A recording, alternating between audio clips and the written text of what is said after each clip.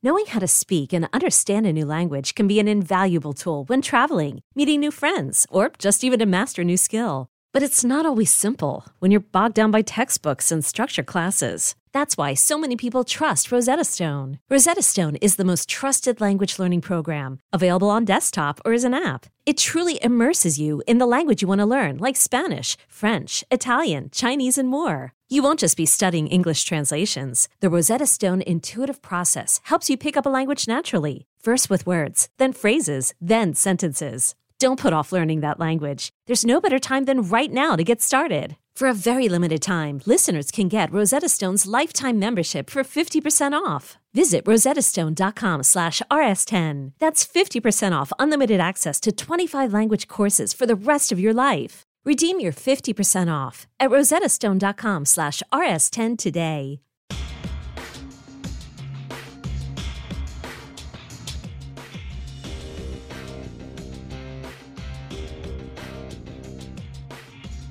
Hello and welcome to the Sidebar, presented by True Crime Daily, taking you inside the courtrooms of high-profile and notorious cases from across the country. I'm your host, Joshua Ritter. I'm a criminal defense lawyer based in Los Angeles and previously an LA County prosecutor for nearly a decade. You can find me on Instagram and Twitter at Joshua Ritter ESQ or at joshuaritter.com. We are recording this on Friday, December 15th, 2023. And today we wanted to close out the year by doing something a little bit different. We're going to take a look back at 2023 and discuss some of the biggest cases and verdicts from the year. Looking back on the year, we realized just how much took place in the legal and true crime space, and there was no way that we could possibly adequately do justice to every single one of the cases that we talked about or all of the cases that were even worth talking about. But we did our best to kind of sample three areas that we thought were best representative of the year that was 2023. So first, 2023 saw true development and even some closure in the arc of the Me Too movement, including convictions for Danny Masterson and Harvey Weinstein and an acquittal for Kevin Spacey.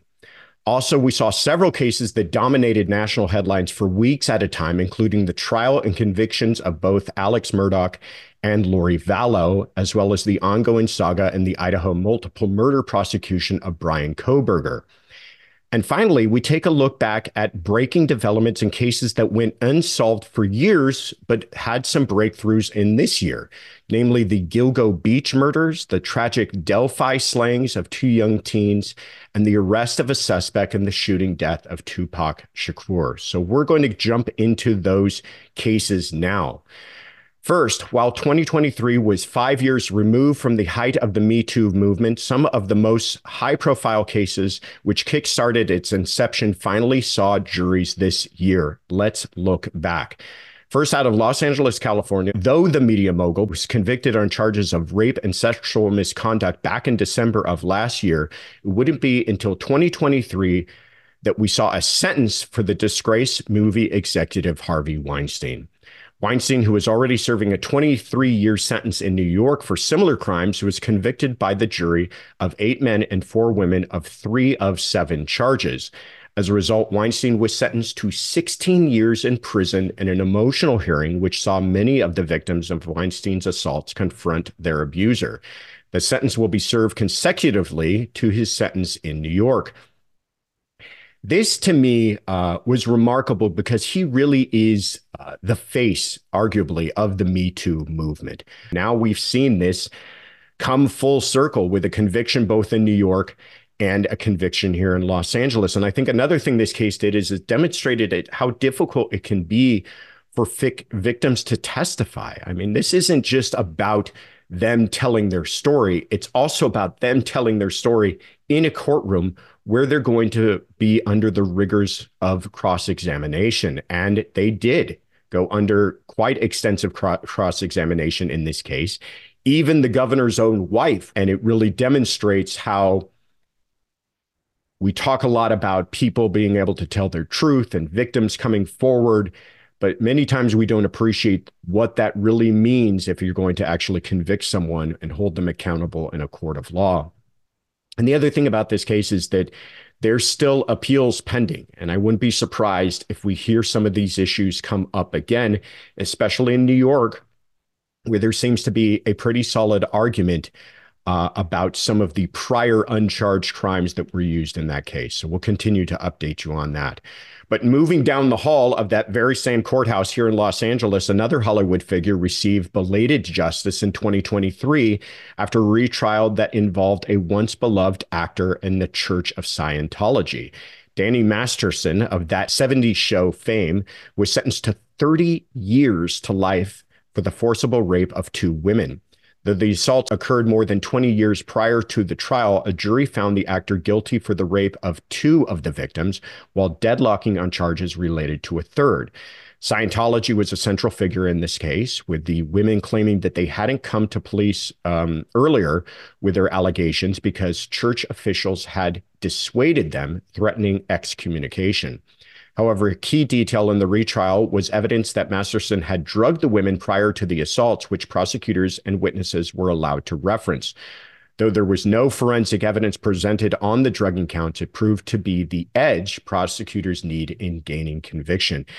This case, I think, demonstrated just how difficult retrials can be and how remarkably different the outcome of a retrial can be. Here we had a case where you had a hung jury that favored acquittal on every single count the first time around that he was tried, and then a complete 180 on that, or not 180, but a near reversal on the thinking of the jury the second time around. And you can argue that a lot of that had to do with some of the rulings that the judge made, but a lot of that had to do with the advantage that's given to the prosecution on essentially getting a dry run the first time around.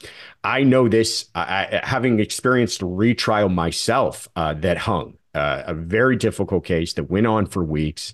I was very frustrated. This is at my time as a prosecutor. It hung. And on the retrial, I was able to absolutely slim that case down to its bare and essential bones and present that in a way that we were able to secure a verdict.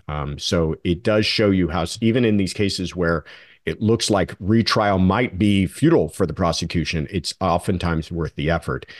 And I think this case also talked about how late reporting in cases with no forensic evidence can be so difficult, and something that if an explanation like what was provided here with Scientology is not given to the jury, it can be very problematic for the prosecution. And finally, we move across the pond to the United Kingdom, where Kevin Spacey, another actor who made Me Too headlines, also faced a jury in 2023, but with a very different conclusion. In July of this year, the actor was cleared of sexual assault allegations, which were leveled against him by 4 different men in the United Kingdom. Though prosecutors deemed Spacey a sexual bully, the once revered thespian took the stand in his own defense, winning over the jury with a name-dropping testimony peppered with showbiz anecdotes. The move worked in Spacey's favor, and the performer thanked the jurors in an emotional address following the verdict. I think this case demonstrates what sometimes is unappreciated about the wide divide between allegations, what somebody says to the media, what somebody claims on social media, and actually securing a criminal conviction. That there is a big difference between accusing someone of something and actually being able to prove that in court. I think this case also talked about the transparency that is enjoyed in the United States that is sometimes not enjoyed in other countries, where we did not have cameras in the courtroom. There was very little as way of understanding what took place during these proceedings other than what came out of reports. And I think it also, this case talks about the idea of the court of public opinion versus the court of law. Kevin Spacey has now been acquitted of every case that he's been brought into, whether those have been criminal. A criminal case was dismissed out of Massachusetts. He had a civil case where he won a verdict, and now this case in the UK where he was also acquitted. And it begs the question, does that entitle him to have a recovery of his reputation? And will he ever recover from that, or should he? And I don't even know if those are answers that we have, but certainly questions worth asking. Calling all pop culture enthusiasts. Are you obsessed with all things celebrity? Do you live for the drama, the laughs, and the unexpected moments that unfold on social media?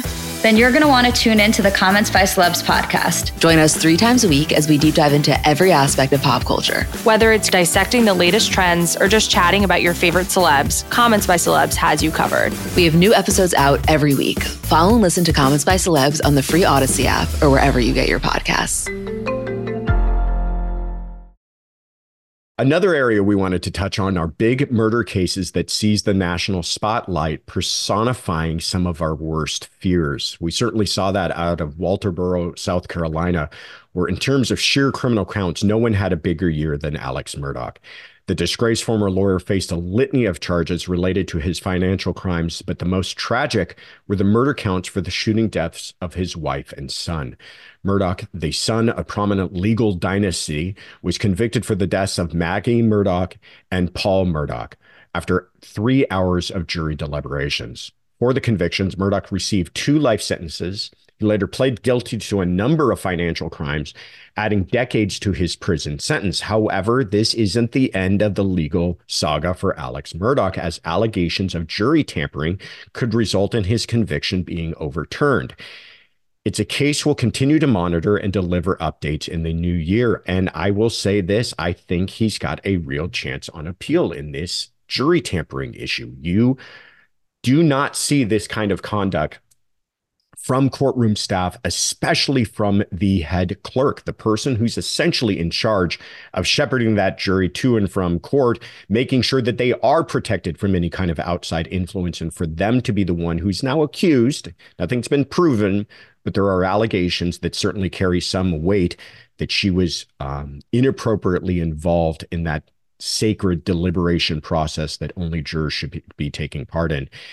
And I think the other thing that this case demonstrated is just how difficult it is for a defendant to testify and be convincing. Now, you had a case here that had some strengths, also had some weaknesses, and you had a defendant testify. And if you're going to argue that any defendant would be qualified to take the stand, it's Alex Murdaugh. Here's a man who spent his living being a trial attorney and cross-examining people and being able to understand what the crucible of cross-examination is like. And I thought he actually did well for himself, aside from some of the obvious issues of answering questions as to why he lied to police.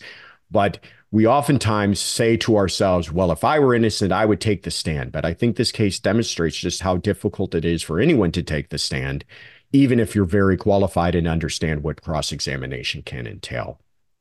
We will continue to watch that case as its appeals unfold. But in the meantime, in a case that had the public gripped with suspense, the alleged doomsday mom, Lori Vallow, was sentenced to life for the deaths of her children and romantic rival. Vallow, whose son J.J. Vallow and daughter Tylee Ryan were found murdered on the property of her 5th husband, Chad Daybell, plans to appeal the decision. However, she is facing additional murder charges in Arizona. Meanwhile, her husband, Chad Daybell, is still awaiting trial on the same charges for the death of the children and murder of his first wife, Tammy Daybell. Something that may differentiate his proceedings from Vallow's will be the presence of cameras in the courtroom. While cameras were kept out of Lori's trial, the public will have full view of Chad's, with his defense filing a motion to allow spectators, which I think is a good thing. Few things disturb us more than a parent taking the life of their own children. And I think this case really brought that home. And it kind of helps us understand as to why it's getting so much attention. We just can't wrap our heads around that kind of evil and cruelty to take the life of your own children and then behave the way that they did. And I think that the retrial of Chad Daybell will be remarkably different from the trial that we saw of Lori Vallow. Lori Vallow did not throw Chad Daybell under the bus. She did not try to show that he was really the mastermind in all of this. I'm going to say that I think Chad Daybell has a bit of a different take on all of this. And I think that he's going to say, hey, you've already convicted one person. She's really the person who's responsible. I had no idea she was going to do all of this. She took a lot of what I was saying as far as religious ideology and went way too far with it. I don't know. That's just my prediction. I'm also going to make another crazy prediction about this case. I think that Lori Vallow has truly drank the Kool-Aid and she's all in on all of this and believing that Chad Daybell is some sort of apostle brought back to earth. And she is now available as a witness. And if Chad Daybell's defense team were to call her, I think it would be crazy. I think it would be a remarkable move. And I also think that I'm going to go ahead and predict that that could be very well could be a possibility. She could testify, say, I've already been convicted. I'm the one who's responsible for this. And Chad had nothing to do with it. We'll see.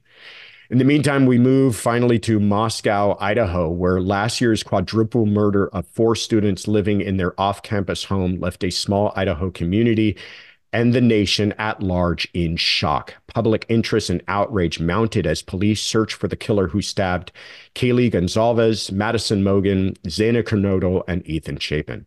Authorities eventually announced the arrest of Brian Koberger for the killings, and legal maneuverings have taken place throughout the year ahead of his trial.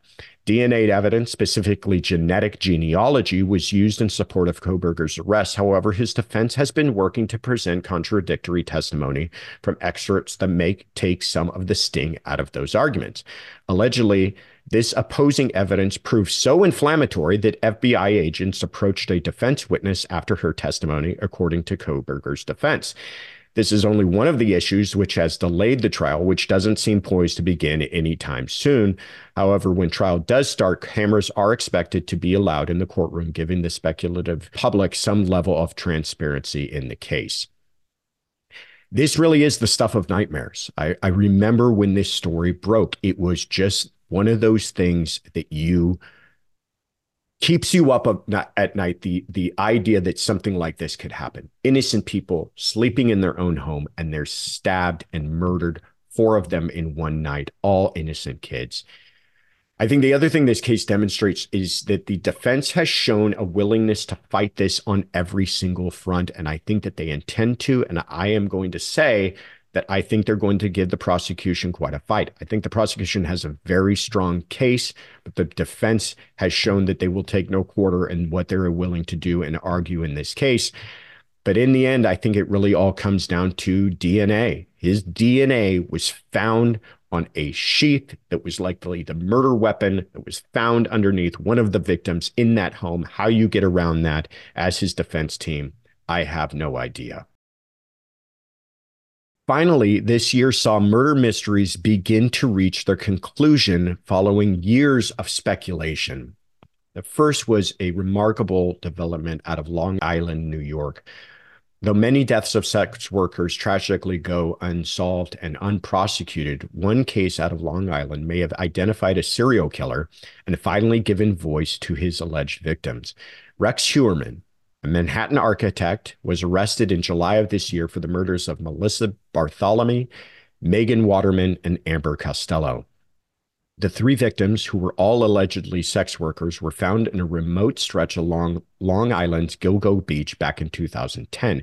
The case, which went without a suspect for years, heated up this summer when authorities allegedly found DNA on a pizza crust Heuermann discarded in the trash.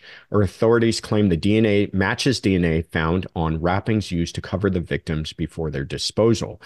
While there is still no trial date scheduled for the suspected serial killer, Heuermann is expected back in court on February 6th of next year as authorities continue to investigate if the man is involved in any additional unsolved deaths.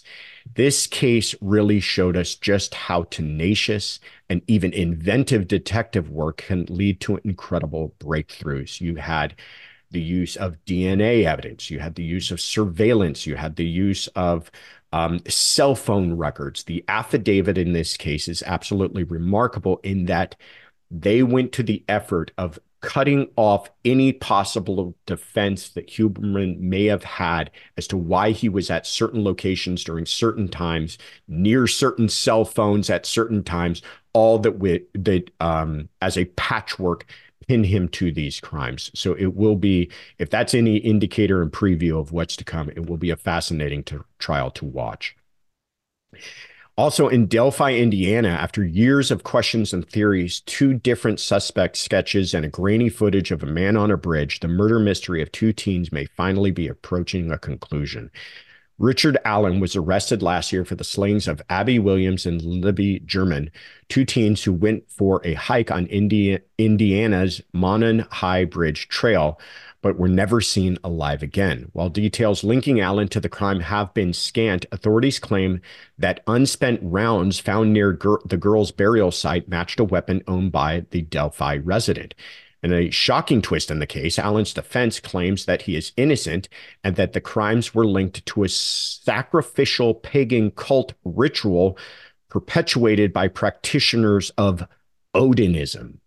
Following the outlandish allegations, Allen's defense attorneys were removed from the case after an associate allegedly leaked crime scene photos depicting Abby and Libby's death.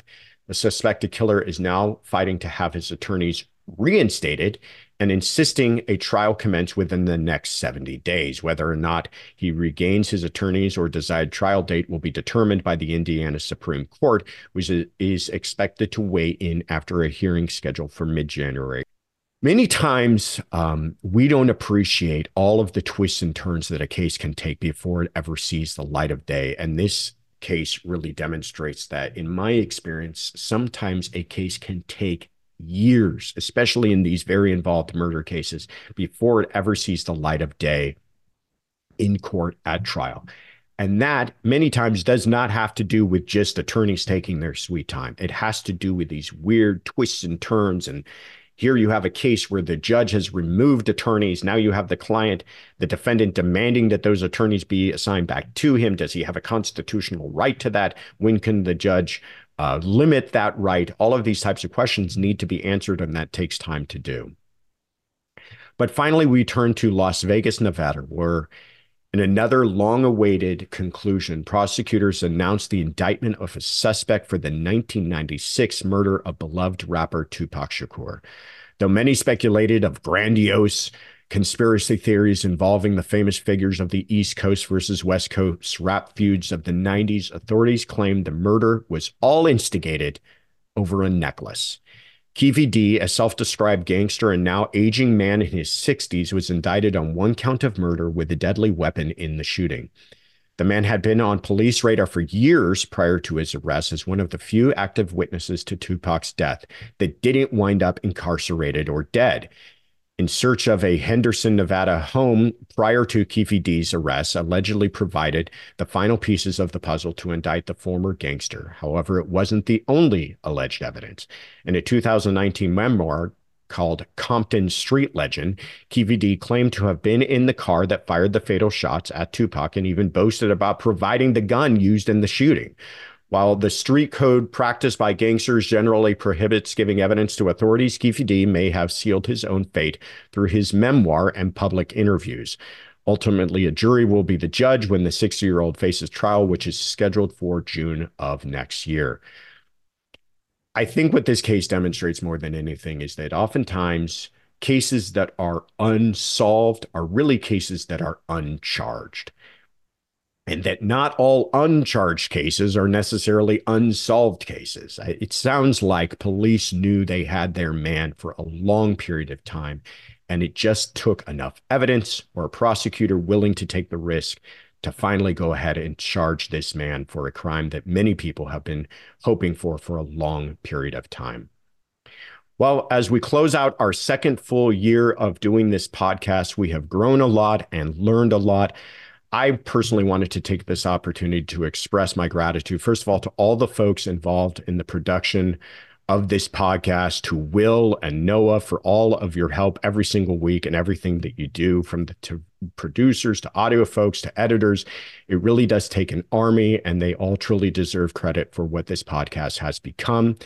And of course, we want to thank you, the listeners and viewers, for continuing to give your time and attention to the show as we strive to bring you breaking news and legal analysis on the latest cases. We obviously could not still be doing this if it were not for people like you plugging in every single week to listen and watch. And for that, we are extremely grateful. If you haven't already, please subscribe and hit the like button to see more videos and coverage like this. Thank you again for your support. Have a wonderful new year and holiday season. We look forward to seeing you next year. I'm your host, Joshua Ritter. You can find me on Instagram and Twitter at Joshua Ritter ESQ or at joshuaritter.com. You can find all of our Sidebar episodes wherever you get your podcasts. And please, we do want to hear from you. If you've got questions or comments you'd like us to address, tweet us your questions with the hashtag TCD Sidebar. And thank you again for joining us at the True Crime Daily Sidebar.